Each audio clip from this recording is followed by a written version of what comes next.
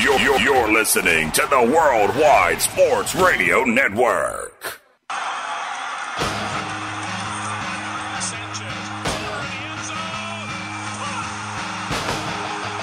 Live from Armory Studios in Central Florida, you're listening to Weapons Hot, a New York Jets fan broadcast on the Worldwide Sports Radio Network.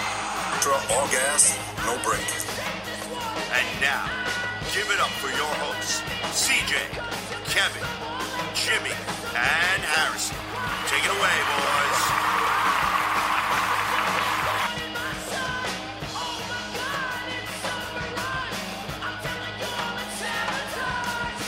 Good evening, ladies and gentlemen. Welcome to another edition of Weapons Hot, a New York Jets fan broadcast here on the Worldwide Sports Radio Network.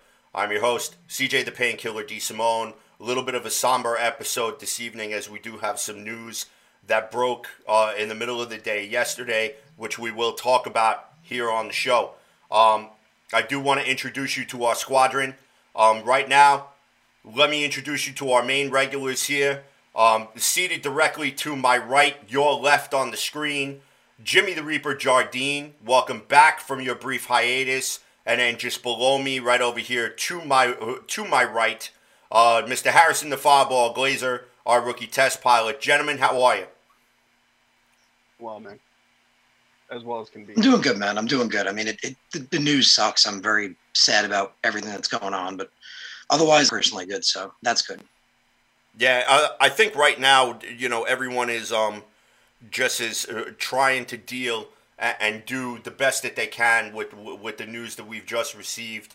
And for that, we brought on tonight two very special guests, again, under probably the most ridiculous conditions. Because you guys know we love to have fun here on the Weapons Hot Show.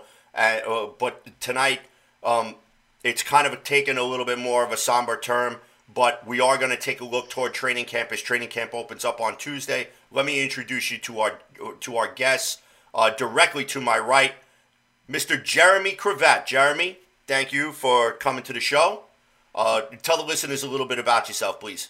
Well, I grew up in Brooklyn, New York, been a Jets fan since 1982. Moved out to Sacramento, California, 2016. It's kind of how I found all this Jets family on YouTube, because I got no Jets family around here. So I'm kind of just a couple. So I'm kind of all by myself out here. But yeah, man, been big fan of this show. Been working, doing some blogging, and it's just love being here with you guys. I'm sorry that my first time has to be, in a situation like this where we lose a coach and a man, we were just welcoming in and, starting to look forward to seeing what he could do. Yeah, absolutely. It's not really not really happy day in the New York Jets organization. That as we're obviously going to talk a little bit more about that. But now I also want to introduce our second special guest. Ladies and gentlemen, you guys know him as @BoyGreen25 on Twitter. He is also the host of the Man-Child Show on 1260 ESPN, is that correct? The Score 1260, okay, Cumulus, yep. Okay, and also the host of the Jet Zone podcast on Sports War Radio. Ladies and gentlemen, it gives me great pleasure to introduce Mr. Paul Boy Green Edson Jr. Thank you, everybody. Appreciate being here. I know CJ's been trying to get me on. My people talking to his people, trying to find a way to get me on the show. So I've been making a media tour lately, and of course, I got a Weapons Hot, baby. What am I doing? So as everyone's already mentioned, again, obviously a very somber mood. I know this is a show that likes to have a lot of fun. Anyone who watches this show absolutely knows that, and we'll have a lot of that today, but certainly, obviously, our thoughts and prayers are with Nap's family, his beautiful wife, Charlotte, and their beautiful 3 daughters that are survived in this situation as they're here. And they have to deal with this loss, just like all of us. Jets Nation has to deal with this ourselves, but obviously their family first and foremost. And I'll just say this kind of off the top. I know we're going to talk about Nap, but I've reached out to people around the league because Nap, for people who don't know, has been everywhere and anywhere and everywhere in his 25-plus years in the NFL, with Michael Vick in his heyday as the offensive coordinator, Peyton Manning when they won Super Bowl 50 and having that explosive year, working with Steve Young, and then obviously what he was hoping to do with Zach Wilson here with the Jets.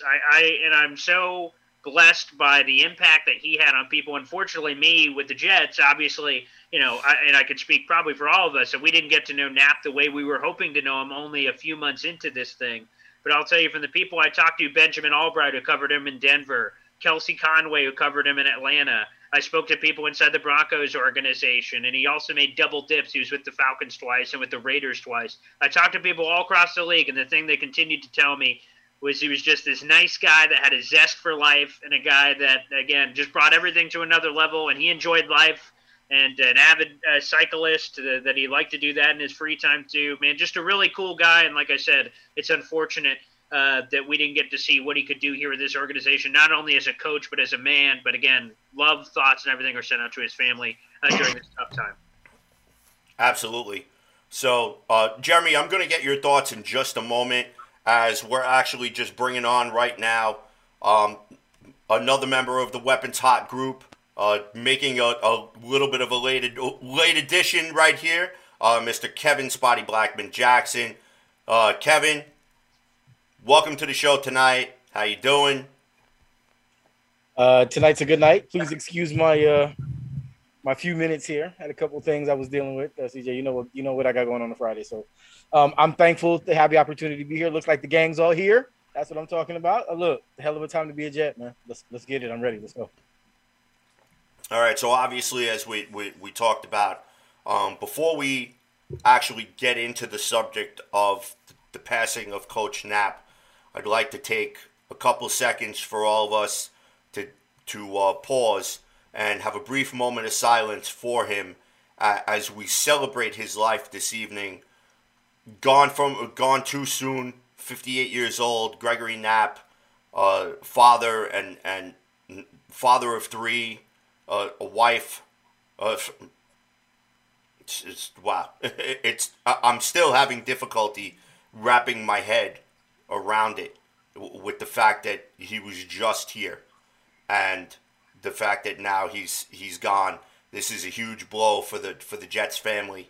And again, I'd like us all to partake in a moment of silence really quick before we go on further.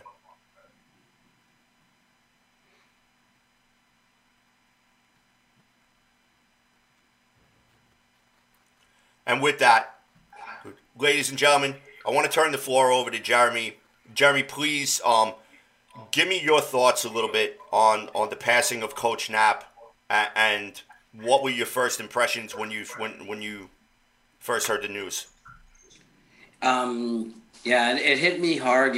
One of the things that I reflected on was when I think about his life and where he was in life, was how it parallels mine professionally a little bit, even though it's in different areas of the world. Like, I'm in education, he's in professional sports, but being a little bit older, I spent a lot of years educating students, and I was teaching students directly, young students. And now in this part of my career, I'm teaching teachers and I'm coaching teachers. And I was thinking about his career and what he was coming in here to do. And what was different than probably earlier on in his coaching career, where he was coaching players, I feel like he came in here and he was coming in here to help coach our coaches, right? And to really be that veteran guy for our coaches. So it was hard for me not to think, wow, I love my life right now and where I am in my career, working with other adults and other educators to help kids and to imparting wisdom. And that's pretty much what I think he was here to do, and where he was in a part of his life where he was going to just unload all this wisdom, everything that he had accumulated for years. And then, of course, the family thing always hits, right? You just think about his family, and you think about losing him that way, and it's just really a big tragic loss. All right, so now we'll go to the members of the Weapons Hot crew. We'll start off with Jimmy, because last week he wasn't here, so I'm sure he's got a lot to catch up on. So, Jimmy, give me your thoughts on the news, and what's the temperature that you're seeing right now on not only social media but just every place else. When I first found out that he got hired, that he was one of Saleh's picks, I was excited. Not too into like what he's done, but he's worked with a lot of my favorite quarterbacks, Michael Vick being one of them. Always loved Vick, Steve Young back in the day. And I was excited. I was like, this Greg Knapp was what solidified this coaching staff, in my opinion. Passing game coordinator, quarterbacks coach, worked with very prolific passing games around the league. And, I'm not trying to get off too much on football during this time, but, kind of leading into the whole thing. But I was excited. I was like, okay, like everybody can say, oh, well, we have a coach that's never coached and we have a coordinator that's never coordinated. We got Greg Knapp. And I was like, all the rest of that can fall into place because of that. You know what I mean? And I was really excited to see what they were going to put together. And then when I heard the news of the accident, the initial reaction that I saw on Twitter, and I was kind of guilty of it a little bit myself, was that initial anger of what the hell was that guy doing? Like, not Knapp, but the driver. Read into the story a little bit more, and when I heard yesterday of his passing, I needed to look a little bit deeper. It's just one of those things, a tragic freak accident, like the driver wasn't drunk or anything like that. It wasn't an intentional thing. It wasn't a negligent thing. Probably a lapse of judgment. I heard that there was some reports that he was texting or something like that, but reports from the police said that he was cooperating. The driver was cooperating. They said that they responded to the scene and found the driver providing aid to Coach Knapp. So I read that, and I was able to kind of step back from the anger that I was feeling, because I know, our brains, you got to compartmentalize and you got to find a place to put that, And so I was on Green Bean Show. I kind of called for everybody to just kind of take that same step back and realize that we don't need to put out hate in this world. And that's not what Coach Knapp would have wanted in the first place. So from there, the response that I'm seeing is a lot more love and respect to the family than a lot of the hate and accusations and whatnot. So I'm pretty pleased to see that part of it.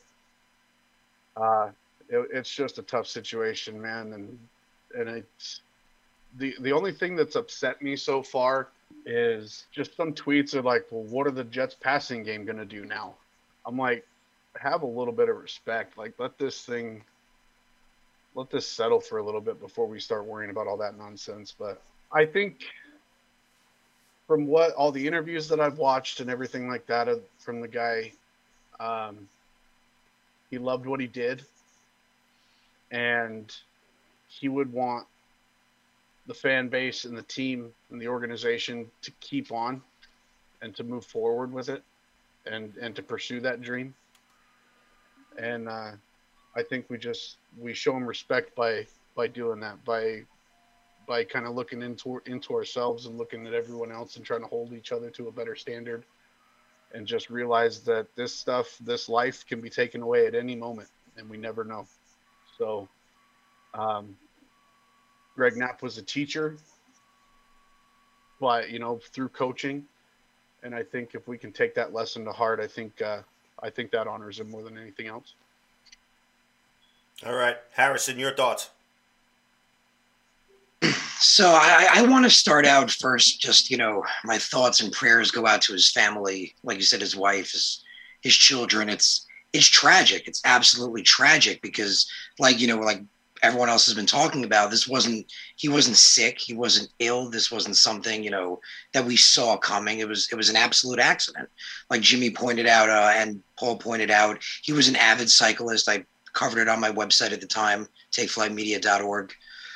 He was, an avid cyclist. He was, his home was in Danville, California, and he was riding his bicycle Saturday in a nearby town, San Ramon.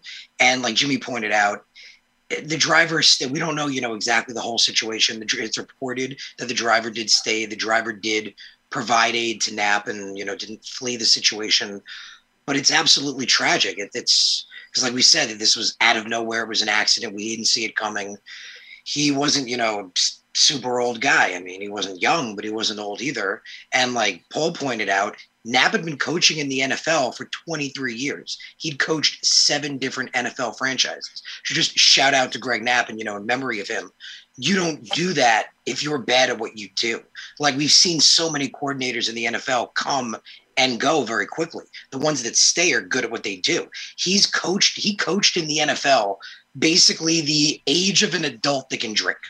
Is a good way to look at it because he was excellent at what he did. And he coached for 7 different franchises. He was the offensive coordinator of the 49ers, the Falcons, the Raiders, the Seahawks, and the Texans. And he was the quarterback coach of the Broncos for 4 years back when they won the Super Bowl. Super Bowl 50 happened when he was there coaching the quarterbacks. Like Jimmy pointed out, all the great quarterbacks he'd been around. That's why, we were so excited to see what he could bring to the table. But I think, he left – even in the short time he was there, Jimmy pointed out, one of the, most senior of all the coaches, he definitely left an imprint. We saw that, like, CJ, you pointed out, going on in social media, all the Jets players, reaching out, saying, how great he was and how tragic this is and how big of a loss this is. And, from all of his past teams, past players, and again, being in the NFL for so long, because he was so good at what he did and he brought so much to the table. So I've been calling for it since it happened. I feel like it's only appropriate. I'm calling on Woody Johnson. I'm calling on you, my man. I'm hoping for you to either put a patch on the jersey or something on the helmet. Like, let's do something in honor of Greg Knapp and all the amazing years he's been in the NFL and contributed. And even though he was only with us a short time, like I said, he just brought so much to the table. I guarantee even with Zach Wilson, even in that short amount of time, I guarantee he learned so much. All right. Kevin, you're up. Finish us out. Difficult for me, right? And I'll just say that specifically because in this time of COVID and all of the death that I have had to kind of get through and losing multiple family members, my own football coach from when I was in high school, people that I love, right? And this obviously is unrelated to that, but the fact of the matter is that for whatever reason, this country has been surrounded by death, right? Like for how long? And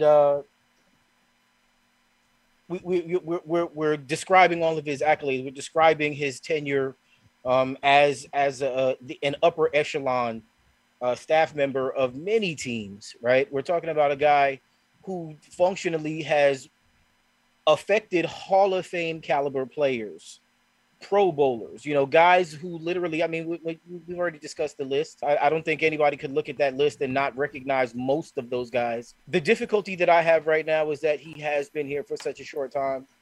I don't want this to be something that hangs over the team. And please, excuse me for being that guy today, right?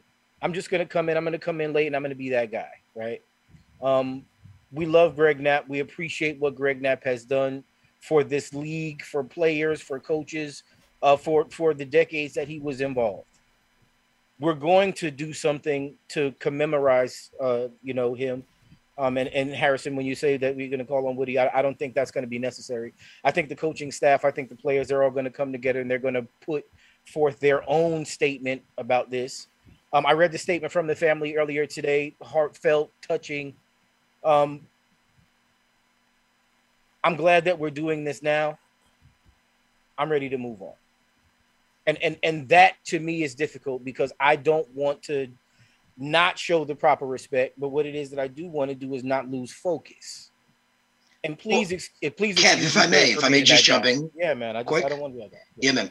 I would say, if anything, it hyper focuses them. I mean, in my opinion, I would say, it puts them in the place where, we want to do it in honor of him, in place of him. And we've seen it in the past, with owners who have, passed away. I'm not saying, much, something like, just a patch with like GK or something like that. Maybe just something on the helmet. Just in memory for the season. It'd be nice. Harrison, I get that.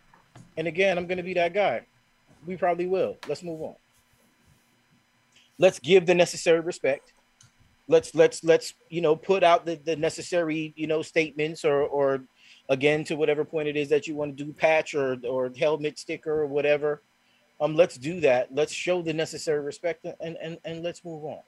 All right, because I'm going to tell you right now, I guarantee you Greg Knapp wasn't the kind of person that would say, yeah, let this linger in your locker room the entire season and become a distraction, when what it is that you really need to be doing right now is focusing on the reason why he was brought in. And that's to mentor, to grow, to strengthen, to solidify this new young quarterback that we have that's going to be here. So, I mean, have we already decided to look for a replacement? I know we're going to probably end up talking about that over the course of the next few days or weeks, as far as the media and people that cover the team and all of the other things. I'm happy that our coaching staff was smart enough to include a guy like Greg Knapp, right? I'm glad that when Robert Saleh decided to put his unit together, that one of the guys that he went to and said that he had to have was a guy that has shown to be very good at what he's done for an extremely long time. The kind of guy, when we talk about types, and you've heard me say this quite a bit about types. They like the types at linebacker. They like types at safety. They like types of coaches, guys that are really influential when it comes to teaching the game and growing and supporting and building their players through learning and development. That's exactly what it is that we're looking at a guy like Greg Knapp was brought in to do. Who's going to be the guy that they bring in now?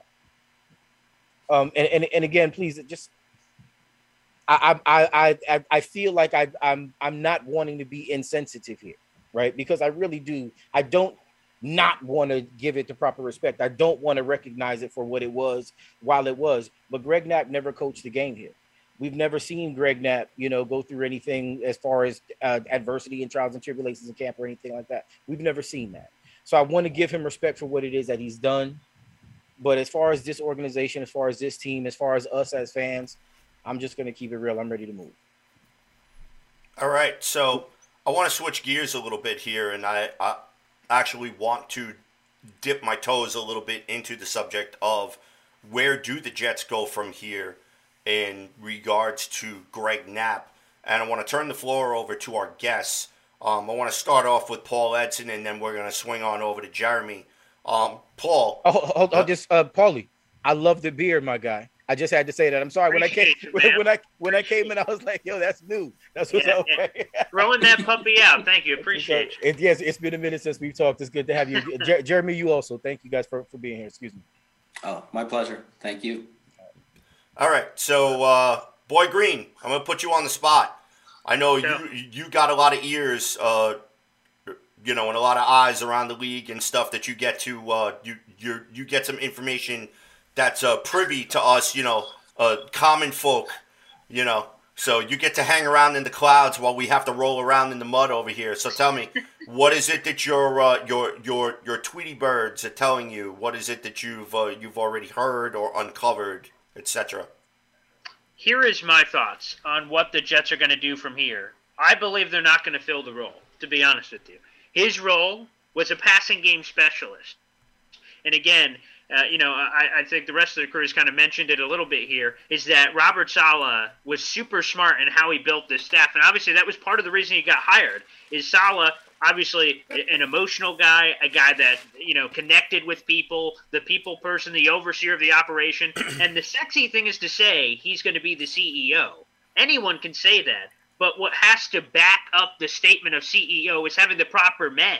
Jeff Ulbrich is calling the defensive plays. He trusted him to do so, and more importantly, the yin to his yang, the salt to his pepper, the mac to his cheese was Mike LaFleur in this offense. And while Mike LaFleur has never called a play before, Greg Knapp, this experienced offensive coordinator, quarterback coach, was again the yin to his yang a little bit to kind of balance out the staff to have the great mix of both youth and old, or youth and experience. So to me, quite frankly, the passing game specialist would have been nice to have with Knapp. But I think a couple of things. I think first off, in respect of Knapp, obviously this man just passed away yesterday. I mean, this is a very fresh wound, not only for his family, but for this organization and someone that was very close to Saleh.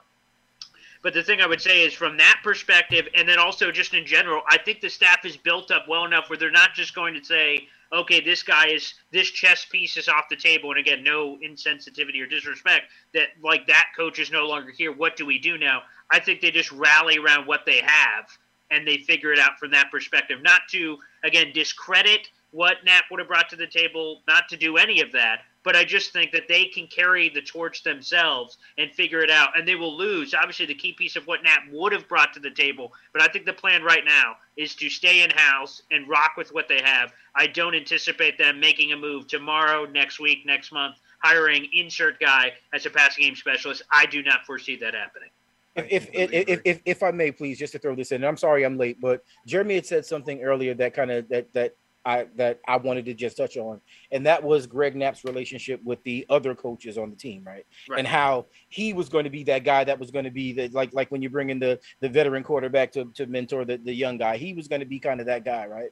So now, again, to your point, do they kind of, circle the wagons, what have you, and they just kind of focus on what it is that they already know and already have? Or do they really want to seek out another person to be kind of that guy? Not necessarily, have it be where he's going to be the quarterback whisperer for Zach Wilson, but is he going to be that coach? That's a great point. Just to follow up quickly on your point is my partner who also works at Heavy on Jets. He brought this up in some of our private conversations about, we've talked about how the quarterbacks of the roster right now are James Morgan and Mike White. Who? I mean, these guys haven't played a snap yet.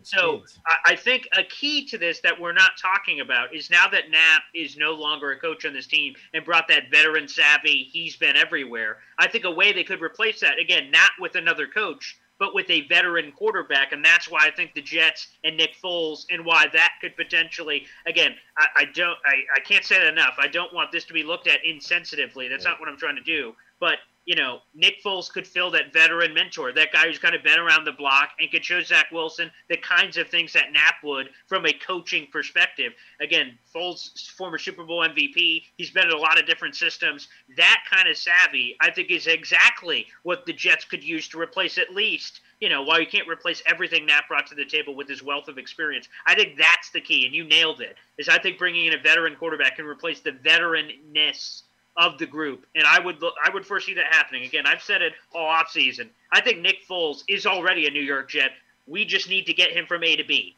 I think it's a formality. The Bears are not carrying Foles, Andy Dalton, and Justin Fields. That makes no goddamn sense. That's not going to happen. So, again, from my perspective, at the end of the day, he's going to get there somewhere or another, whether he gets cut or it's a late pick thrown over at the Bears, and that, again, will fill the hole that is here on the Knapp situation. So that's an excellent point. I'm personally not a huge Nick Foles fan. I don't want him, but I get that a lot of people do. But Paul, you make an excellent point when you bring up how, replacing him specifically, and you bring up the quarterback situation of the young quarterbacks. I thought that was very interesting, that immediately everyone's thought was, well, what about Zach Wilson, the development of Zach Wilson?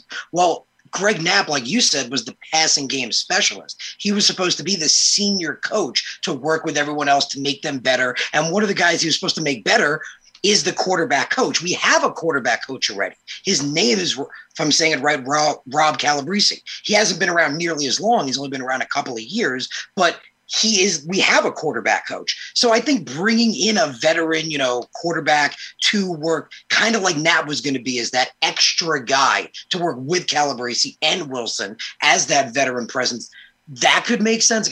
I'm not a big Nick Foles fan, but again, what other veterans are available is another way to look at it. So, yeah.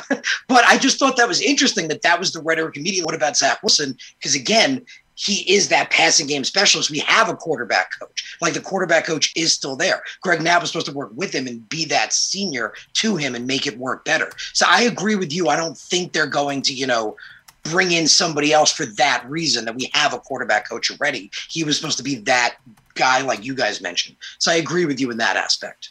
Yeah. I think just real quick, if I may this time. Sure. I don't see the Jets making a move as far as bringing in another coach, at least for the foreseeable future. I don't think that, call it an emotional decision or what have you, they're not already talking to people. I don't think they're going to. I think that Calabrese is going to get a little bit of an extended role, and I think LaFleur is going to also extend his role down into the passing game, and I think those two are going to work together. I don't want another quarterback. I say let these guys throw them in the games, man.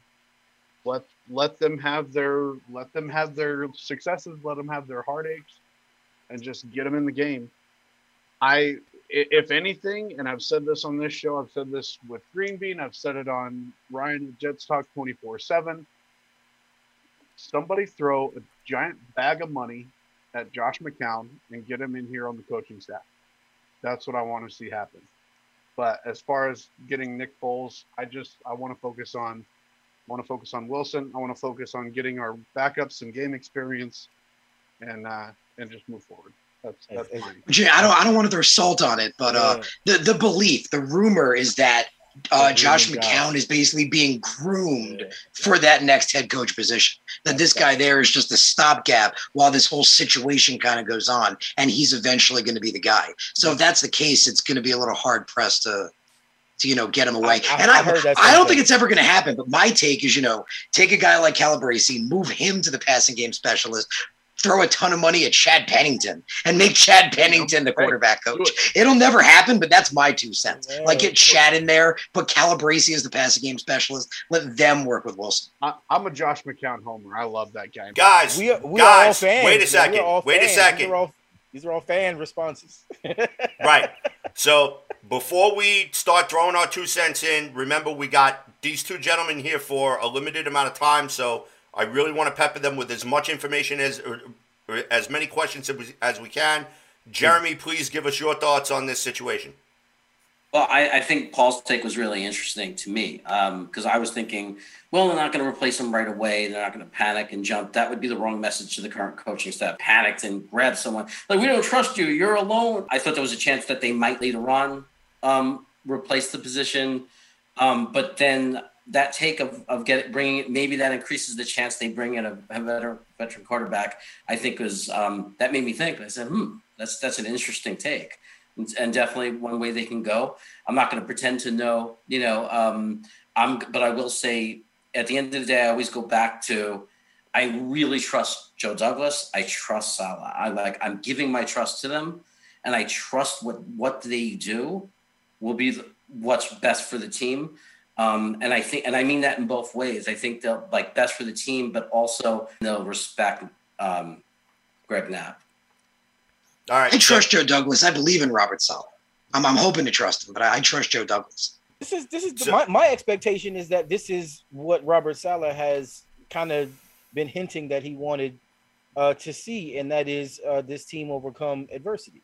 I know maybe how it is that we took it was a little different. We're talking about, on-field things in particular, but this is not necessarily a situation that doesn't create its own, locker room adversity. It creates a vacuum now within that coaching staff that has to be overcome. But also, as the players are looking at the coaches and seeing how the coaches respond to this, having an even hand right now, not having that knee-jerk reaction and saying, oh my God, we have to do something to Jeremy's point. I think that makes a lot of sense right now. And that's why I think Paul's take is probably as close to what it is that I would expect as anything else. I do expect that there may be some conversations about restructuring and maybe just, sharing responsibility. But I think that is really only going to come because there is a person that is outside of, the structure that is now, kind of needing to be replaced. And it's difficult to do that. But I would imagine this is how it is that you build, that mature staff, that those guys that, we've dealt with this. We've been here before.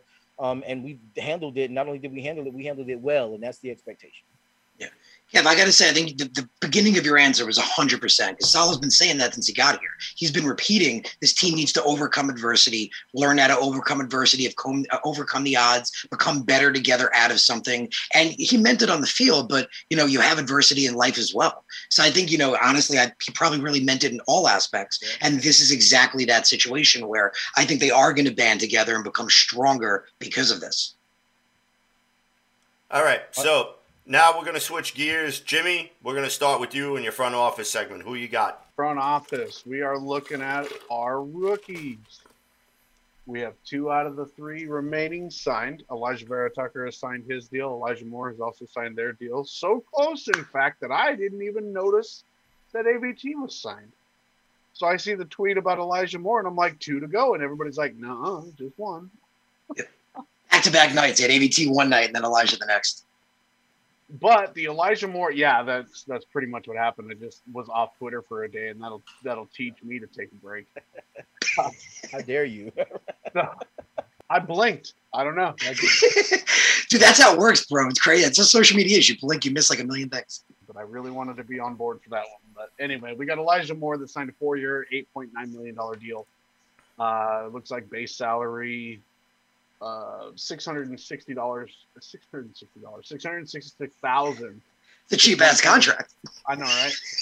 Wow, $660. That's awesome, right there. He's like, you give me $1,000 McDonald's gift card, and I'm there. I'll catch it. I'll start. But bro, there are a bunch of undrafted guys. You give them that, and they're on. Like you don't give them anything. So he's got a base salary of the $660K, signing bonus of $965,000 for 2021. He's a $1.625 million cap hit in 2021. Really, obviously, it's a round 2 rookie contract, so it's affordable throughout. But that's really nice. That's a really nice receiver to have for that price when we have the number 2 pick, 2 first-round draft picks that are going to take up a pretty decent chunk of change. So having a caliber of player like Elijah Moore on that type of a deal really helps us out. So we got that. Elijah Vera Tucker, his contract, also another first-round pick, but at pick 14. He has a fully guaranteed $15.8 million deal, 4 years. Signing bonus of $8,912,000. Base salary $660,000. Signing bonus of $2.2 million. $2.88 million cap hit as far as 2021 is concerned. And now all we're waiting on is Zach Wilson. Now the benefit here for these two, and Zach Wilson being the last one to sign, as of right now, the New York Jets have $32.5 million of cap space still after those signings. Zach Wilson is going to be a little over a $6 million cap hit. After Zach Wilson signs, Zach Wilson's cap hit will be about $6.4 million going into 2021. So the Jets are looking at $26.1 million of available cap space heading into the season. That is huge. That's a great, nice little comfort zone to be in as you go through the first 8 weeks, potential trades, potential signings, things of that nature. I think going into that, even if we don't have to use it, having $20+ million roll over into 2022 for the 2022 cap, that's always a good thing. So with everything going on, I wanted to kind of focus more instead of talking about holdouts and the negative stuff like that. I just wanted to bring a little bit of joy into Jets fans' lives by pointing out that we have a nice fat stack of cash just sitting there ready to go in case we need somebody. And the potential talent of Elijah Moore and AVT, like the money they're making is nothing. Like that's absolutely chump change almost for like this year's cap hit. You know what else? You guys have also heard that Devontae Adams' contract talks have already all but stopped, right? I'm just saying. Like you said, bro, we got room. We could do stuff. We got room. Possible. I like it. He says I like it. Yeah, look. Kev's getting too excited. Look, this is what we got to deal with right now. And this is why I think some of the conversations that we have around Joe Douglas and what Joe Douglas is doing contractually, I think we kind of, we have to keep in mind it is chess, not checkers, right?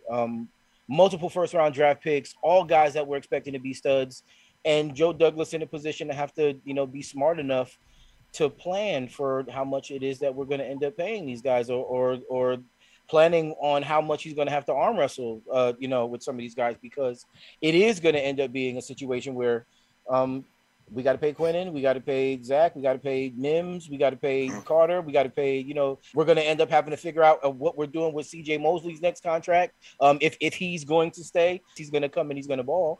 I mean, we don't have a guy come in and ball at a Pro Bowl level and just have him leave. without having, some sort of reasonable expectation at what we're going to do to replace him. And, us having multiple draft picks over the course of the next couple of seasons, and obviously Joe Douglas's propensity to try to add more as we go, a lot of, I guess maybe expectations about what the roster is going to look like going forward kind of needs to be discussed, and it needs to be discussed in the frame of 4 first-round draft picks, right? That's a lot of dough. That's a lot of cheddar that needs to be spread, and there's only so much bread, right? I mean, you cut the crust off, and really, what do you have? So, we're in a spot right now where all of those things need to be taken into consideration. It's another reason why I am happy to say that I'm comfortable with what Joe Douglas is doing, but also why it is that I feel like I am not going to be as quick twitch, right, as I would be. When I see him make a move that I know has to be part of a long game that we just can't see at this point, right? So, another thing that kind of ties into this whole conversation about what's going on right now is that aspect of it, right? Isn't it amazing you talk about Joe Douglas? I love him for the money part too, especially because isn't it amazing for everything? That the fact that Jimmy could point out that we have, and when you look at the depth that he's already built in some of the rooms. Right, in the wide receiver room, in the offensive line, the improvements there. When you consider that, and that we still have $25 million, and what we went at the end of the season, where we were to where we are right now today, that's incredible. That's what we might end up needing. That 25 mil is going to go quick, though. End up needing that buffer zone, guys, because as of 45 minutes ago, this is a better sign than it could be. But Quentin Williams is now on the. Saw that, yeah. He's what? He's on the PUP list. For now, I think the key is for now. First it's just holding the roster spot in reserve. Yeah. It's not right, so they don't have to put it on him. And he can be taken off at any time. Exactly. Until after preseason. If he's still on the list after preseason, he goes to reserve and he can't practice for 6 weeks. Right. But Jimmy, you remember it was the same thing I said like with Mekhi, when everyone was freaking out, oh my God, he's not playing, but that's what you want. Like remember last year we had a coach that consistently threw him in with that bad injury and just made it worse. Took an injury that should have been able to heal, took the whole season because he just kept throwing him in. Finally, we have a coach that like he's got an injury, nothing to do with weight or size. Let's let him get better. And everyone's freaking out. So it makes sense, as long as they don't like Paul was saying, as long as they don't stay, on the PUP list and we see him starting to play. IR. He's not on IR. So exactly. It's different. Yeah. Realistically, with the type of injury that or the NFI list, I think Vinny Curry's on that right now. What's the expectation that he was actually going to start, at full speed those first couple of games anyway with the injury that he had? My expectation was it'd probably be a few games before we actually saw him. And if you think about it, do you need to see Quinton in the preseason? Is there anything Quinton's going to do that's not going to tell you he's not defensive tackle number one? That's it. Not for us. I want him to get ready. Yeah, that was what it was. I want him to be scary when I watched him in Carolina. Feel me? That's what I want to see. All right. But Kev, quick, just to touch what you were talking about because you were saying, you feel comfortable with Joe Douglas is done. I feel confident that he can and is going to be able to sign those guys as time goes on because he's seen it. You remember last year I was saying when everyone was freaking out about 2020 free agency that he's not signing guys, he's not spending money. It's because it's long game. He took a 6-year deal for a reason. Maccagnan, we've talked about it, the $250 million bankrupted the team. He had to use cheap deals, prove it contracts to try to get us. And think about what he did. From 2 years, he took us to a team that spent over $250 million in free agency to the third richest team. And like Jimmy said, we have a ton of money right now. We're able to bring in guys like Morgan Moses, Corey Davis, Carl Lawson, pay those guys, and still got money left over. So I'm confident he knows what he's doing, everything I feel like. But financially, he's going to get those deals done. Those guys will get signed one way or another. Paulie, can I ask you a question, Paul? Because we have been kind of throwing around a few things when it comes to this, but just to kind of get back to that one aspect of the contractual obligation, when we're looking at situations like Jamison Crowder holding out for a few days because they had to make some adjustments with his contract, and if maybe Jimmy can back me up on this, but as far as what it is that he ended up getting, I know that they kind of cut off a little bit of salary, but they replaced what that salary would have been with what I guess is a bonus. Right. Yeah, Jimmy, you said that. That was interesting. So he ends up making basically the same money, even though on paper it says that, that it's gone. When you're looking at some of these situations, I mean, and you kind of put that in perspective, do you feel like Joe Douglas you think he's too tight with it, or you think he's, are we just really kind of looking at him saying, I have a plan and this is it, period. We're going to try not to deviate from it, but this is where we're at. I think the real time to answer that question is with Quinnen Williams. So after this season, Quinnen Williams is eligible for an extension. If Joe Douglas is cheap again there, then okay, we call it how we see it. He's cheap. So far, we've had this odd case-by-case basis with Marcus May, Robbie Anderson, and a couple of situational things where the line is drawn in the sand. He didn't do it. That cost Robbie. In this case, again, I think they're playing it. While it sucks for May, as a former player, I feel for May. But I'm like, hey, man, it's what's best for business. You franchise tag him, he's 28. By the end of this franchise tag, he's 29. You franchise tag him again next year. I expect the Jets. Exactly. That's what I was saying, 30. Bro. When he's 30, again, it's a cold cut business. It's a cold cutthroat business. I'm sorry, May. But you know what? At that point, at 30, the Jets can then shove him out the door if they want. And it sucks. And then you pick up the comp pick on the other side. Again, is it cool? No. But guess what? It's a business. I'm sorry, man. It's a business. So I can't answer that question until I see what he does with Quinnen. What he does with if Mekhi Becton continues on this track. But the first test will be Quinnen Williams next year. If he opens up the checkbook, as I expect him to, and give Quinnen the $100 million+ deal that I expect him to get if Quinnen continues on this rise, then none of us are saying he's cheap. We're saying, oh, I see. He's willing to pay when the player proves willing to pay. Remember, he didn't draft Marcus May. And Robbie Anderson, he admitted to making that mistake when it happened. He said, hey, I've got analytical people in my building who told me what the market number was going to be for him. We were wrong. I blew it. That's on me. But besides that, I don't really, people have called him cheap, but I won't know that till next year. Jeremy, where are you at on this? I wanted to, kind of get your opinion on this. I know we were talking similar to this, I think, in a previous show, and you were in the comments. You have an opinion on that? Yeah, I mean, it's a business, and we got this guy for a certain price without having to guarantee money. The players have no problem with the business part of it when it's in their favor. It's just an understood thing. It was the same thing with Crowder. Oh, we're hurting his feelings. We're hurting his pride. No, he was very happy when he signed that contract and had $20 million+ guaranteed money when he came to the Jets. So it's like, no, we're doing what we need to do. But, but mainly what I like is, and I agree with Williams, we need to pay premium money to elite players. At premium positions. Right, and premium. Exactly. And we, like was pointed out, are going to have a lot of players, we hope and we think and we believe, that we're going to have to pay eventually. So we can't be in the habit of paying good players elite money. We're going to have to be very selective by position and by player on who we give that elite money to. All right. So now we're going to switch gears, and Mr. Kevin Jackson is going to take us in the spotlight. So, Kevin, who do you have in your spotlight this evening? Obviously, the tone of the day and the tenor of our conversation began with really the only possible spotlight, and that is actually Greg Knapp today. All right. And while, again, I know we've given moments of silence, and I know we've discussed his accomplishments in great detail, we've only touched on really what his legacy is going to be here. All right. Now, mind you, I'm saying legacy, but I'm actually saying that in terms of what he meant to the people who are in this building, right? Coming in. A lot of those guys probably felt really confident about coming in and being on the staff when they knew that he was going to end up being part of it. The players have got connections and they've got relationships with other players in different cities. And when you talk about guys like Greg Knapp and how his reputation precedes him wherever it is that he goes, I know that there are guys on this team that we're really excited and looking forward to being able to feed off of what it is that he brings.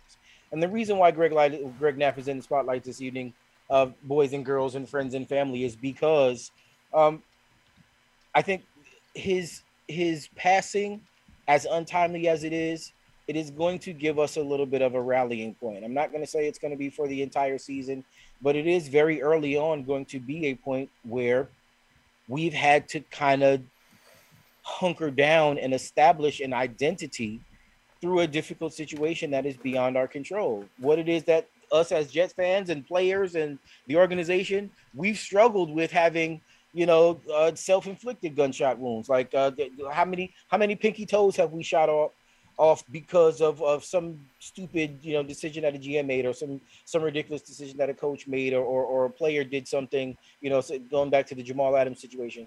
Greg Knapp was brought here specifically to do a thing.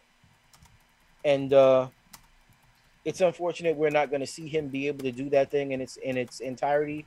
But I think that he's already kind of planted seeds that are going to grow and are going to help some of these younger coaches who actually did have an opportunity to meet him and work with him, even over the short period of time that they have. They're going to take those things and they're going to try to emulate him, right? Like it's one of those, and excuse me for those who may not believe it, it's what would Jesus do kind of thing, right? This is how what would Greg Knapp do in this situation, because he was the guy that we were going to look to address, so.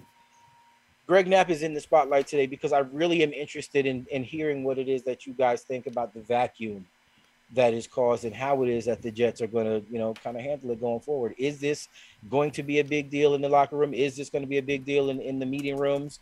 Or, again, I know we kind of touched upon it a little bit further, but just to kind of expand on it, what really are the expectations now that Greg Knapp is gone? I guess I'll start with Harrison. I'm kind of interested in where it is that you're at. I know you've done quite a bit of research on Greg Knapp and what it is that he had brought prior to coming here. I mean, how do you think we handle it going forward? Yeah, man, I think we all touched it perfect before. I think he was brought in that veteran presence to be the veteran guy among all these young coaches. Again, like I was saying earlier, I was just really, shocked when everyone was saying, well, what about Zach Wilson, development of these young quarterbacks? We have a quarterback coach and he's still there. Greg Knapp was supposed to work with him and, make him better and Zach better, but we have a quarterback coach. So again, I think it was Paul who said it or it was Jimmy, puts more of the burden on Rob Calabrese, which I think can handle. I don't think they're going to bring anybody else in, but again, like I've said, my 2 cents, which will never happen, will be bringing someone like Chad Pennington, or I would love Josh McCown, but I don't see that as a possibility because, again, the situation in Houston seems to be that he's going to be the head coach at some point in the future. All right, I'm going to hijack it now. Paulie, I want you to give your quick opinion, and then we're going to swing over to Jeremy. Then Jimmy's going to take us all. Jimmy's going to drop his 2 cents worth because then we've got Harrison's segment we need to get to. Go for it, brother. All right, beautiful. I'll piggyback off Harrison. I know a lot of fans, he speaks for the fans, the Chad Pennington, to come back. And I'll tell you, speaking to Chad and speaking to people who speak to Chad all the time, it's the high school thing. It's his kids. And obviously you saw his latest kid jumping over to Marshall. So shout out to Chad's son. That's awesome to see him, for the herd. But, once he gets past, like, his kids and kind of doing the minimal stuff he is with the Jets on some of the quarterback tape watching stuff, I think he's going to be tempted to get back in the game. He's a heady guy, super smart, and again, I think he'd resonate. I know everyone talks about McCown too, but I agree with, I think it was maybe Harrison who made the point about eventually, he interviewed for the Houston Texans job, and I know a lot of people thought that was ridiculous. It speaks to his ability to resonate with the players as a younger guy and the leadership and all of those kind of things that we thought so highly of when he was with Sam Darnold. So I think he's a future coach in this league. I think he has much higher expectations, and again, not to undersell, but just a quarterback role or something like that. I think he has his goal set much higher. I'd much rather, if and when that ever happens, is Chad in the future. But again, to reiterate, I don't think they're doing anything in the meantime. Again, nailed. Rob Calabrese is the quarterback coach. They got Mike LaFleur. They got this team. They're going to rally with what's in the team. I don't think someone's going to get added. We're recording this and live streaming on July 23rd. There's no one that is on the streets that they could bring in that would learn all the solid systems and everything they want to do in this minimal amount of time to be an effective piece in preseason, the regular season. To me, that'd feel rushed. It would feel somewhat insensitive to what just happened to Coach Knapp, and prayers up for, again, him and his family. Again, I just don't foresee any of that happening. But in the dream Jets world, eventually down the line, all of us want to see Pennington back in the building. Yeah. But again, just quickly, just what Paul was saying, I think it's important, like we were just saying, that I trust Joe Douglas, but a lot of people trust Robert Saleh. They trust this process that's being put in place right now, which means, we talked about why I didn't want a veteran quarterback in the past. You trust the coaches he's brought in. So if you trust these coaches, you trust a guy like Rob Calabrese. So, Jeremy, what do you think? I love Chad Pennington. Love him. If it wasn't for some injuries, he's probably in my mind the best quarterback we've ever drafted. And I watched him. I was live in San Diego. I was there at that game when we beat the Chargers. And man, do I love Chad Pennington. I think it would be great. I think I'm not too concerned about the timing. My main point about that is I'd love for him to eventually be on the team. I'd love to have an old, love Jet be part of this organization under the coaching staff. But I just want to say, because we're talking about quarterback coach and how important it is. I know we need them, and it's an important role. But I want to also point out that I think no matter what happens, and the reason we'll be okay, Wilson is an avalanche that's going to come on into the NFL, no matter what happens. Yes, sir. This guy is coming. This is our guy, Jeremy. This guy's coming for him. They're not ready. We'll go into the pizzeria right now, CJ. You know what I mean? And I'll say it in my heaviest. We're in the Bronx at the pizzeria. They don't know what's going to happen to them. Right. When Zach Wilson comes into their stadium and starts flinging that ball around. They have no idea what they're in store for, kid. I love it. Yeah. And remember, like I've been saying, they can't be ready for it. They can't prepare for this team. Those first couple of weeks, let's punch them in the mouth, man. Win 3-0. Start it out. That's what I'm hoping for. Jimmy, wrap this up, man. I've said everything that I need to say. I'm actually pretty excited for Harrison's segment, but I'll just finish it up with this. Greg Knapp was headed in the direction that he wanted to be. He was working with the people that he wanted to work with. Gone too soon. Much respect to the family. Much respect to his career. But ultimately, life moves on. The organization moves on. We'll still be the Jets, man. We'll still be the new look Jets, and it's going to work out in the end. So, all right, in the spotlight, Greg Knapp. Thank you very much, gentlemen, for your obviously your continued attention to detail and professionalism. CJ, what do we got next? All right, so Harrison, we're going to be debuting his brand new segment this evening from behind the Gatling gun. And I'm sure that Harrison has somebody in the crosshairs tonight. So, Harrison, fire away. Man, I don't have just somebody in the crosshairs. I got the whole team in the crosshairs right now because training camp is opening up. And with training camp opening up, the biggest thing is positional battles, specific positions that aren't locked in right now. And there's a lot of them. So I'm going to go through them quick because there's so many. So quick take on all of them. We got on offense, the running back, completely wide open right now. I think Michael Carter is going to be the guy, but it's completely wide open for anyone who wants it. Wide receiver, too, is going to be a competition between Mims and Cole. Everyone thought, we drafted Mims last year, but Douglas has been trying to get Cole for the last 2 years. A lot of talent there. So that's going to be an interesting battle. Tight end, who's it going to be? I think surprise cut's going to be Chris Herndon. It's going to be Tyler Croft and Ryan Griffin, I'm thinking, but we'll see. Paul shaking his head. Come on, man. I'm a Herndon guy. Okay, for those who don't know, not to jump in here, but I am the Herndon guy. If you Herndon is trash. Of the Herndon train, it's this guy. So again, I completely disagree. That guy can't catch a cold, let alone a pass. Stop it. I'm standing behind Paul with the shoveling coal. Complimentary. Well, you guys remember my take with it. It has nothing to do with hating or liking Chris Herndon at all. It was him, Tyler Croft, and Ryan Griffin in camp as the main guys through OTAs. But what did we hear? Herndon was constantly dropping balls. So many to the point where he was moved to the twos. So I'm like, okay, this guy's in a contract year. Even Corey Davis balled out in a contract year. That's when you're supposed to show up and get paid. So that really scares me that he's dropping balls like that. And again, it gives guys like Croft, who is one of the best blocking tight ends in football, and Ryan Griffin, who had a solid season the year before. I think it could be them. And then, you would think Herndon would stay as the number 3, but you remember my guy's interesting take. I'm not sure Kenny Yeboah can pass through waivers. Kenny Yeboah was such an outstanding receiving option at Ole Miss, could have been a 5th to 7th round pick. If you're afraid he can't pass through waivers, you're keeping Griffin and Croft, and you're keeping Wesco. I'm not saying it's gonna happen. I just wouldn't be shocked if he's a surprise cut. You know what? As much as I got to give you props, Harris, I respect that take. I see Griffin going before Herndon goes. I just think Herndon has so much more talent. I think they're going to give him so much more of an opportunity than maybe what it is that us as fans are looking at. But I'm just going to say this again, man. And I know I kind of got a lot of heat for it early. when I look at this offense and I look at what it is that they did with George Kittle, I'm not saying Chris Herndon is George Kittle. I'm just saying that he is the closest thing to being able to replicate what Kittle does on this team. And if they give him the opportunity, I'm telling you, and towards the end of last season, I know again the guys were he couldn't catch, he couldn't whatever, and then he had a pretty solid last few games. I think he's going to get an opportunity when the pads go on. That's the thing. Pads go on, he's going to get an opportunity. Now's his chance. Don't drop the ball. Make plays, and you can earn that starting spot. Literally, you can't drop the ball. Like that's not a metaphor. You just heard the take. Chris Herndon is the next George Kittle. So thank you very much. Oh man. Paul, careful! You're turning into our beat writers now. You're taking the quote out of context. Don't do that to me, Paul. I'm gonna have to deal with this on Twitter for the next week. Don't do that to me, Paul.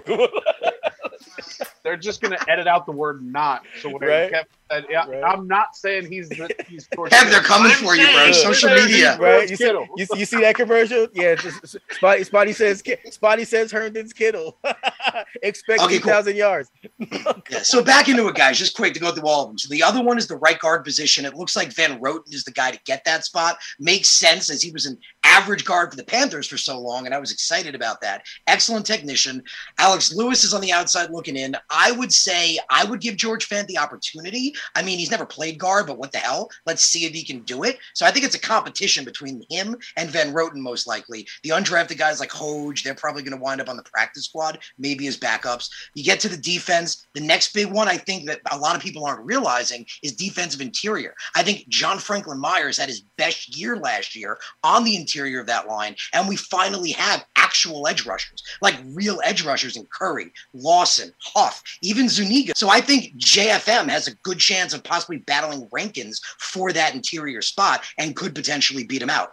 Another interesting one would be the linebackers, the rookies we have. Will they be starters? Nasseldine and Sherwood. But the big one on defense is CB2 right now. Because CB1 is locked in. Bryce Hall, you guys know how I feel on him. This kid was a CB1 in a crap system last year and just is getting started. But at CB2, you have a competition between Bless Austin, Jason Pinnock, who you guys know how I feel. I love Jason Pinnock. Isaiah Dunn, who's come out of nowhere as an undrafted guy. And even Lamar Jackson's a dark horse. Because remember, I pointed out last year that out of all the guys, Lamar Jackson had the lowest missed tackle percentage of any Jets player. So there's a competition there. If one of them can step up, our slot corners look good with Michael Carter, Javelin Guidry. If one of them could step up in the CB2 spot, our cornerback situation isn't as bad as everyone makes it out to be. So that's my gunner position. We got a lot of training camp battles. There's legit like 7-8 of them. It's going to be fun to watch. Who's going to be the winner? And the big take I have on that is it's about time. It's about time. Our problem is we have all this talent. Who's going to win it? Because you guys remember it was always, well, we got a team of scrubs and who can maybe step up and be the guy. So I love that our problem right now is we got all this talent. Who wants it more? So I'm excited about these camp battles. Yeah, one of the biggest things I love about the camp battles here is don't sleep on George Fant.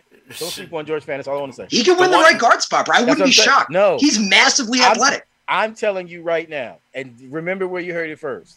I know we brought in Morgan Moses.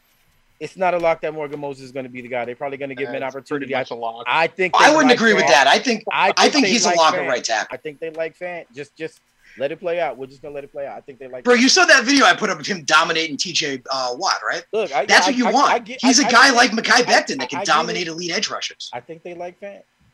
Paulie, this is the guy that agreed with you about Herndon.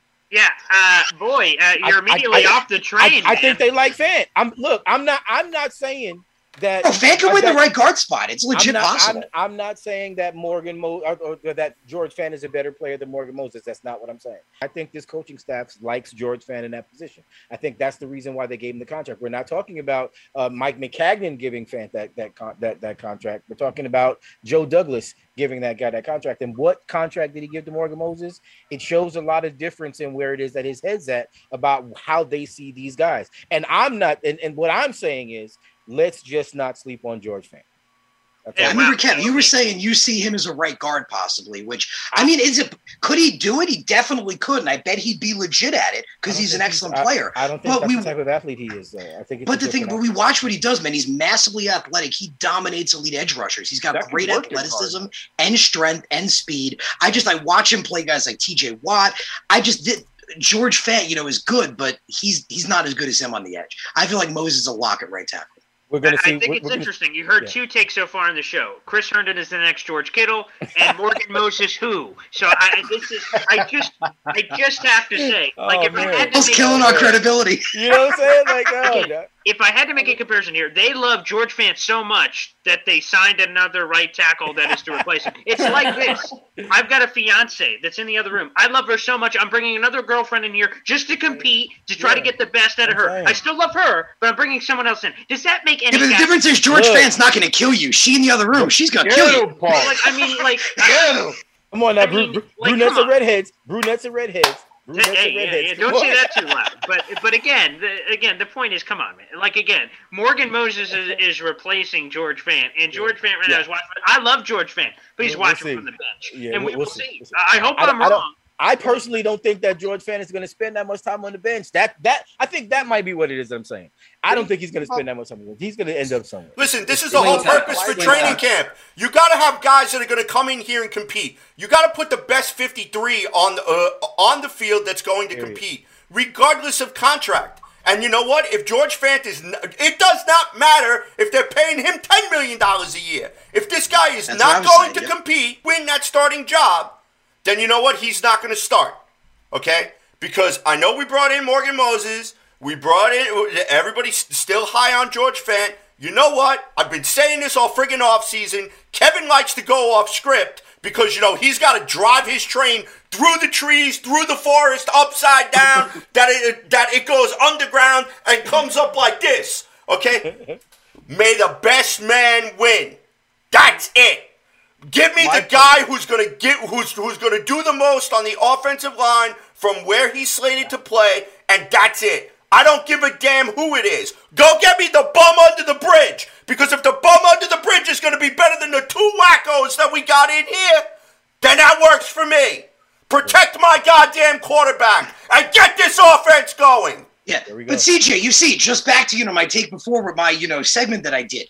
We're arguing about which talented guy is going to be the guy. Like, this is a great problem to have. Right. You guys know it's perennial Jet fans. We're arguing who the hell can be the guy. Now we got two guys. Fans, have we ever been able to debate about this guy or this guy on the offensive line? I love it. You know what it was? We've been bargain basement shopping for the past decade. And Joe Douglas finally took us to the Westchester County Mall, all right, the White Plains Mall over there, and we walked into Nordstrom's for the first time. Well, like a T-shirt's like $75, and we're like, oh my God, right. You know, it's like we went from here, like under the chair, to now like we're here, and now like we don't know how to deal with it. We're from Pick and Save to Whole Foods, right? Like right.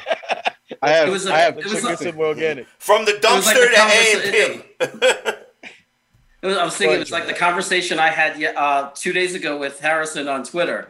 I was saying, isn't it great to just be having this conversation? We were talking about JFM. I was like, can't he play? Won't he play opposite Lawson? No, he's going to play on the inside. That's, we were just having this crazy talk about where everyone's going to play. And I'm like, wow, I'm really happy to have this conversation.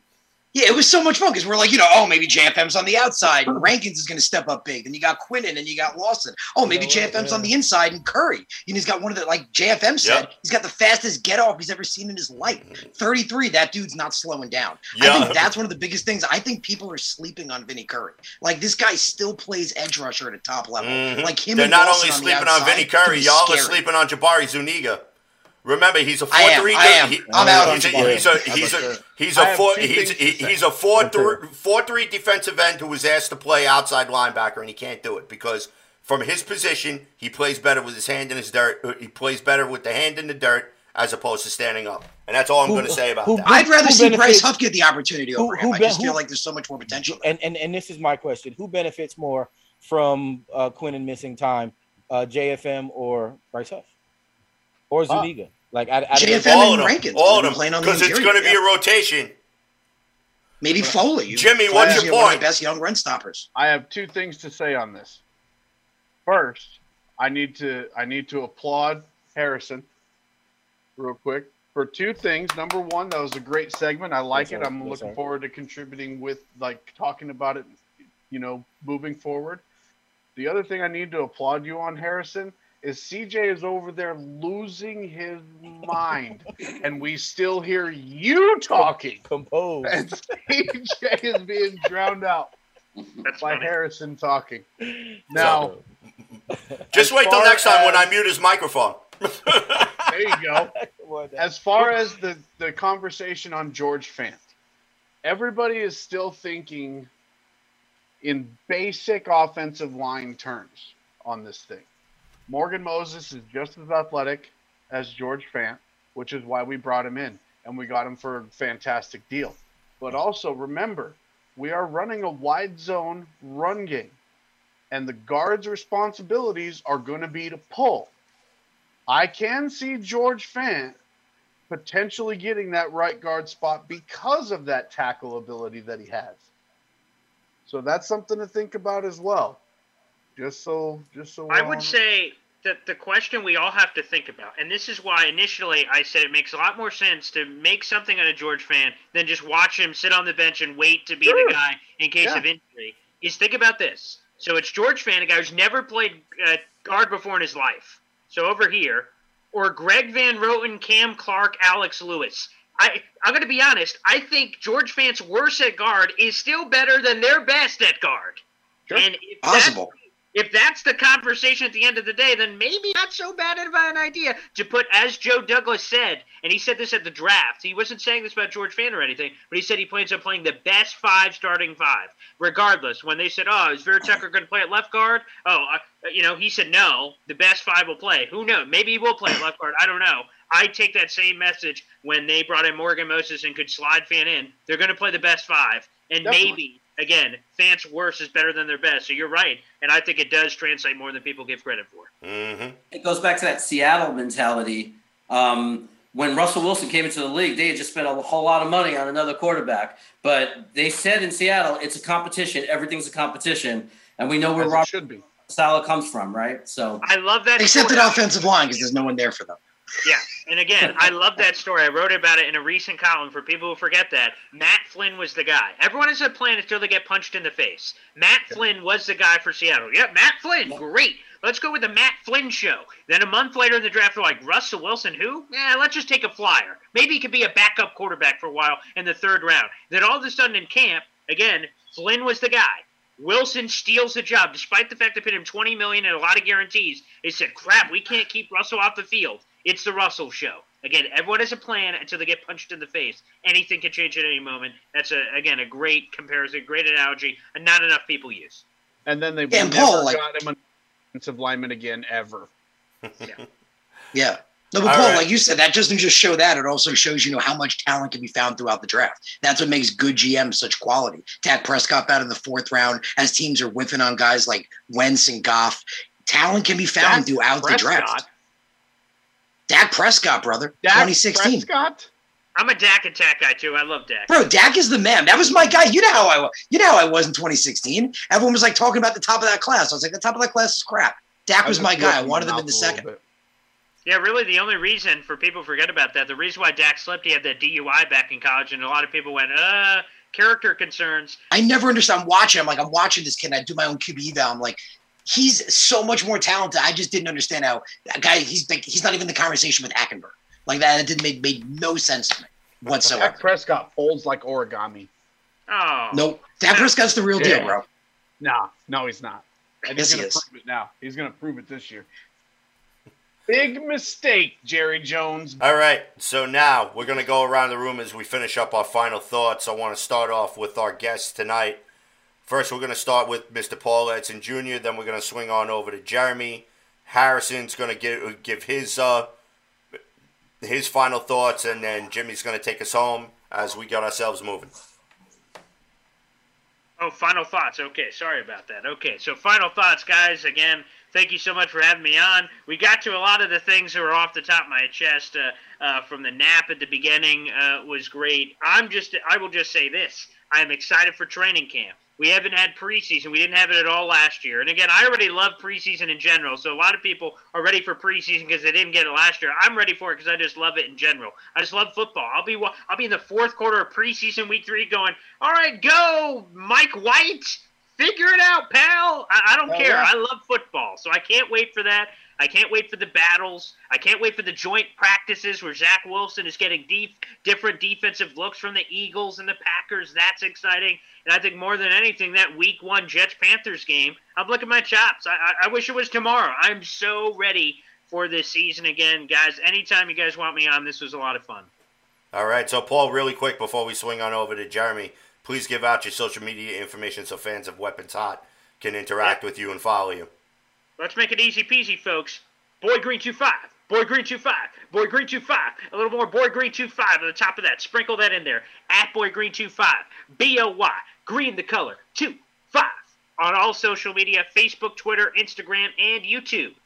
Makes it real easy for you. Hit the like, hit the follow button. Appreciate it. All right, Jeremy, the floor is yours. Give us your final thoughts for tonight. Final thoughts. Chris Herndon will make the squad, but he will not be the next George Kittle. I think he's a better coach. I think he's the next George Kittle, man. But that's a long shot, bro. I think he's going to make the squad because he finished off the season last year okay, and he's never had the opportunity to have a real coaching staff. Paul, we got to get you to become a Kenny Yeboah fan. Not as much as Herndon. He may not be a George Kittle. Maybe he's a Travis Kelce, a Darren Waller. He's close, but no Kittle. He's no Herndon guy. I'll tell you that. But I do like Yeboah too.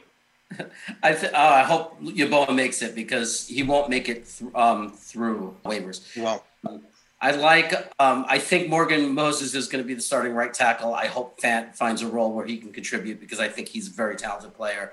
And I'm super excited about all the battles, definitely. We have no idea how it's going to play out. All these battles in the secondary, the linebackers, who's going to start where. It's so much fun.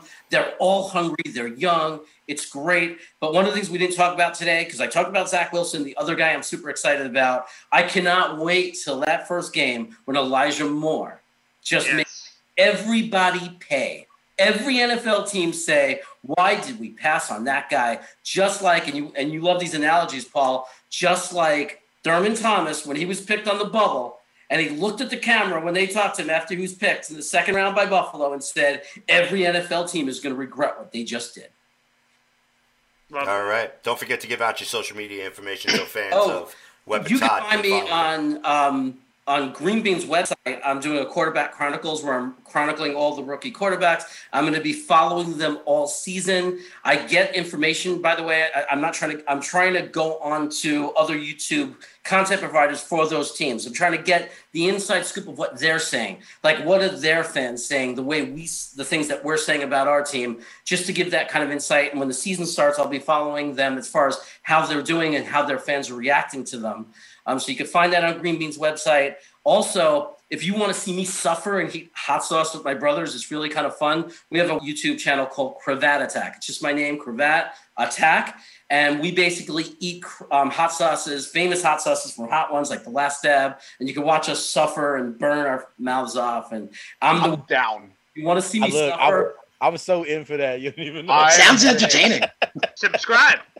And if any of you want to be a guest on that show, by the way, my brother said invite any of them. They could. That's what's good. Welcome to be. That sounds like fun. Yeah, I'm saying, and I'm a hot sauce guy, and I'm a hot sauce guy. I'll do it. I like hot. Mm-hmm. Cool. All right, so Harrison, say your piece. Yeah, man, I'll keep it short and sweet. I just think it's important, as we say, we're heading in the right direction. But one underappreciated aspect is for so many years prior, we saw it with our past quarterback situation.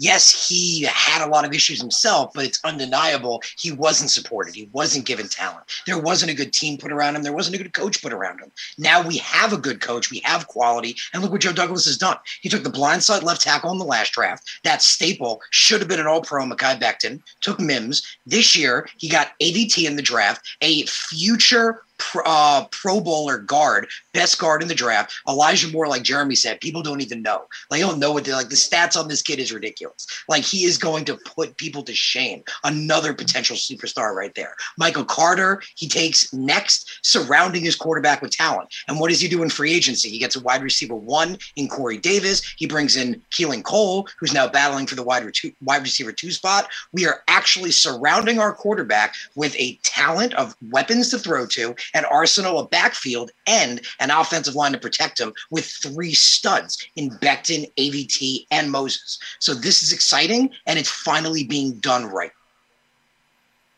All right. So, Harrison, give out your social media information. You guys know where to find me. I got my company, Take Flight Media, where, writing and reporting on the Jets. Got our website, takeflightmedia.org. Find us on Twitter at MYJets, TF Media. Got my podcast on Mondays. You guys know, talking to all them Jets. Jeremy's been there. It's a lot of fun because I interact with you guys in the chat. You bring your comments, we talk, we laugh. It's a great time. So be there. That's the Take Flight Spit and Fire podcast. Appreciate all you guys. All right. Reaper, you're up. Say your piece. Chris Herndon is a complimentary tight end at best. And if you sorry, Paul, I'm with Jimmy. What's up with the hate? Why are we throwing Chris Herndon under the bus? What the hell, man? What the hell? The hate is Tyler Croft with Cincinnati put up just as many yards as Herndon did. Hey, Paul, you already followed me back on Twitter, so I can rip him all I want. That's right. If you don't believe me, go talk to Green Bean and talk to Top Billin on YouTube, and those guys know what they're talking about. Green Bean loved Pat Freiermuth. He wanted him like nobody's business. I wanted Pat Freiermuth as well. Overrated. No. Best overall tight end in that draft, bro. In the draft, hell yeah. We'll see. Best overall. We'll see. But look, this is going to be a great year. I'm with Paul on this one. I love preseason. I get tired of seeing all the posts on Facebook about the season starting in 63 days, and I say, no, it's not. It's starting in 35 days, okay? Because that's what's happening, man. And coming up, we have full-on training camp. We're going to see our guys in pads for the first time. We're going to start being able to pop pads against, was it Washington this year, right, that we're doing that practice against? We're going to start clapping on those guys. It is about to get real, and for all the gassing up that we've done over the last several months, with things like the draft and free agency sprinkled in there, we will finally have Jets football back, and I can't wait. Cannot wait. As far as my social media information, it's Jets by Jimmy everywhere: YouTube, Twitter, Instagram, Facebook. So I definitely appreciate the support. We are grinding. We're approaching 400 subs on YouTube. So I'm grinding. I'm trying to get to that 1K mark. So if you guys are out there, if you're not subbed to the channel, definitely hit me up on there. I got a show coming up tomorrow with none other than Mr. Jeremy Cravat as well appearing. And we're trying to get some other guests as well. So Paul, open invitation to you. If you ever want to come on the channel, I'd be more than happy to have you on. But other than that, guys, I want to thank everybody for watching Weapons Hot. And thank you to CJ and Kevin for giving me my start in this. I never really thought I'd be doing this on a regular basis or in the capacity that I've done. And I owe it to these guys. So I definitely appreciate you. All right. So, Kevin, say your piece. Yeah. Well, yeah, I know we've only got a few minutes, and please excuse me. CJ, we've been battling my internet company over here, and my modem just rebooted like in the middle of the show. So I apologize about my little exit there for a second. I'm glad to be back. I'm really not going to change until we actually see some real football. And my end is basically going to be the same, until something else changes. But it is a hell of a time to be a Jets fan. I mean, real talk. CJ, we talk about this all the time, more than 40 years of fandom. Me personally, and I mean, I'd say this because I know Jimmy hates when I say it. I can see him cringe when I say it, but every time I go and I watch the Jets live in person, we win. We win. And I'm excited about that because I'm going to the game in Carolina. And I'm just going to say, yeah, but you got me worried, bro. You got me worried that you're just due for a loss. Look.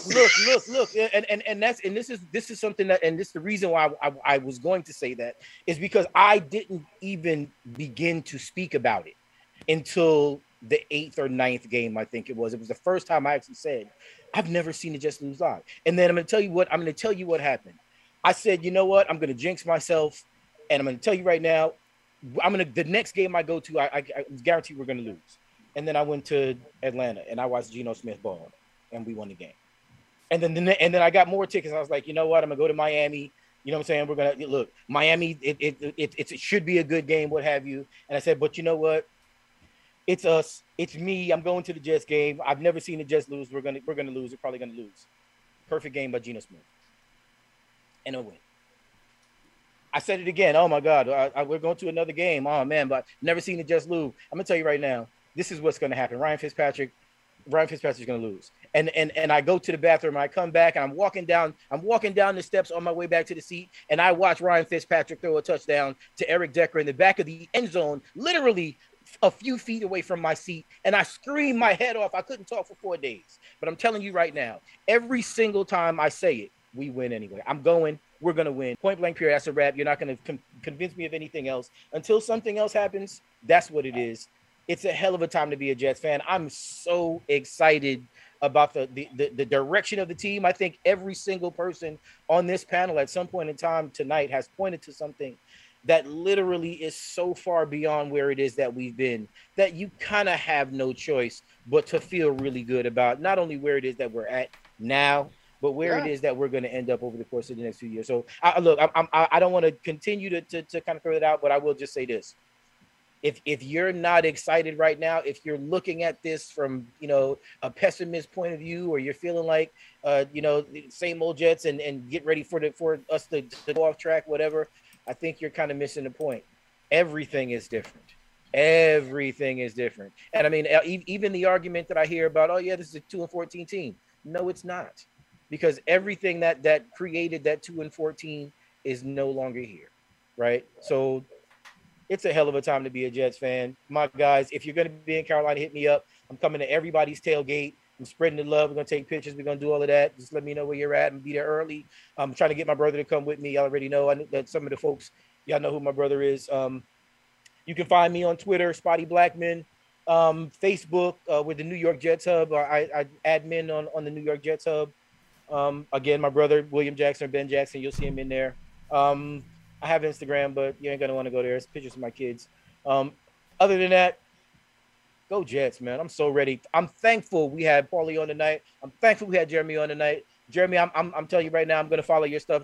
Paul, I've been following your stuff. You already know. Matter of fact, I think one of the first shows you ever did was with us when I was with Robbie Jersey, right? That's right. Like mad years ago. Okay, so look, OG in the game right now. Follow Paulie's stuff. Paulie's got, look, CJ does an awesome job. Jimmy, look, even Harrison, man. Harrison, we always have dope guests. Like, our guests are always bomb. I'm spoiled. I'm spoiled over here. Harrison. Look, I'm spoiled because it's a surprise. Holy crap! Look at that. No, Harrison's new, but Harrison's bringing in quality guys, man. Look, I'm not mad. That's what I'm saying. And look, Weapons Hot. Y'all already know how it is. Next week, are we doing After Dark next week, CJ? Yeah, next week we're going to do After Dark after the Worldwide Sports Radio Network show, because we'll actually have something to talk about as New York Jets training camp opens up on July 27th. So I'm going to take us home. Plain and simple. Here we are. Follow the show on Twitter at CNC Jets Factor. You can follow me at JetsFan0523. My partners in crime and my entire squadron here, they already gave you your social media. Don't forget to follow Weapons Hot on Facebook. Hit that like button. Go to YouTube. Search up Weapons Hot After Dark. Like and subscribe. And just follow the train as we steamroll toward training camp.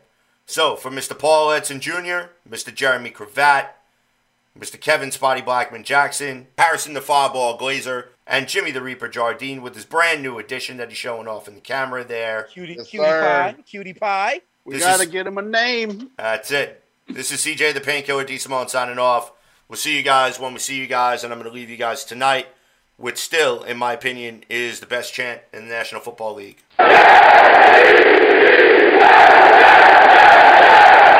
Peace, love, go Jets. And again, thoughts and prayers to the Knapp family as they go through their very difficult time. Wise Guys is up next on the Worldwide Sports Radio Network. It's the Worldwide Sports Radio Network.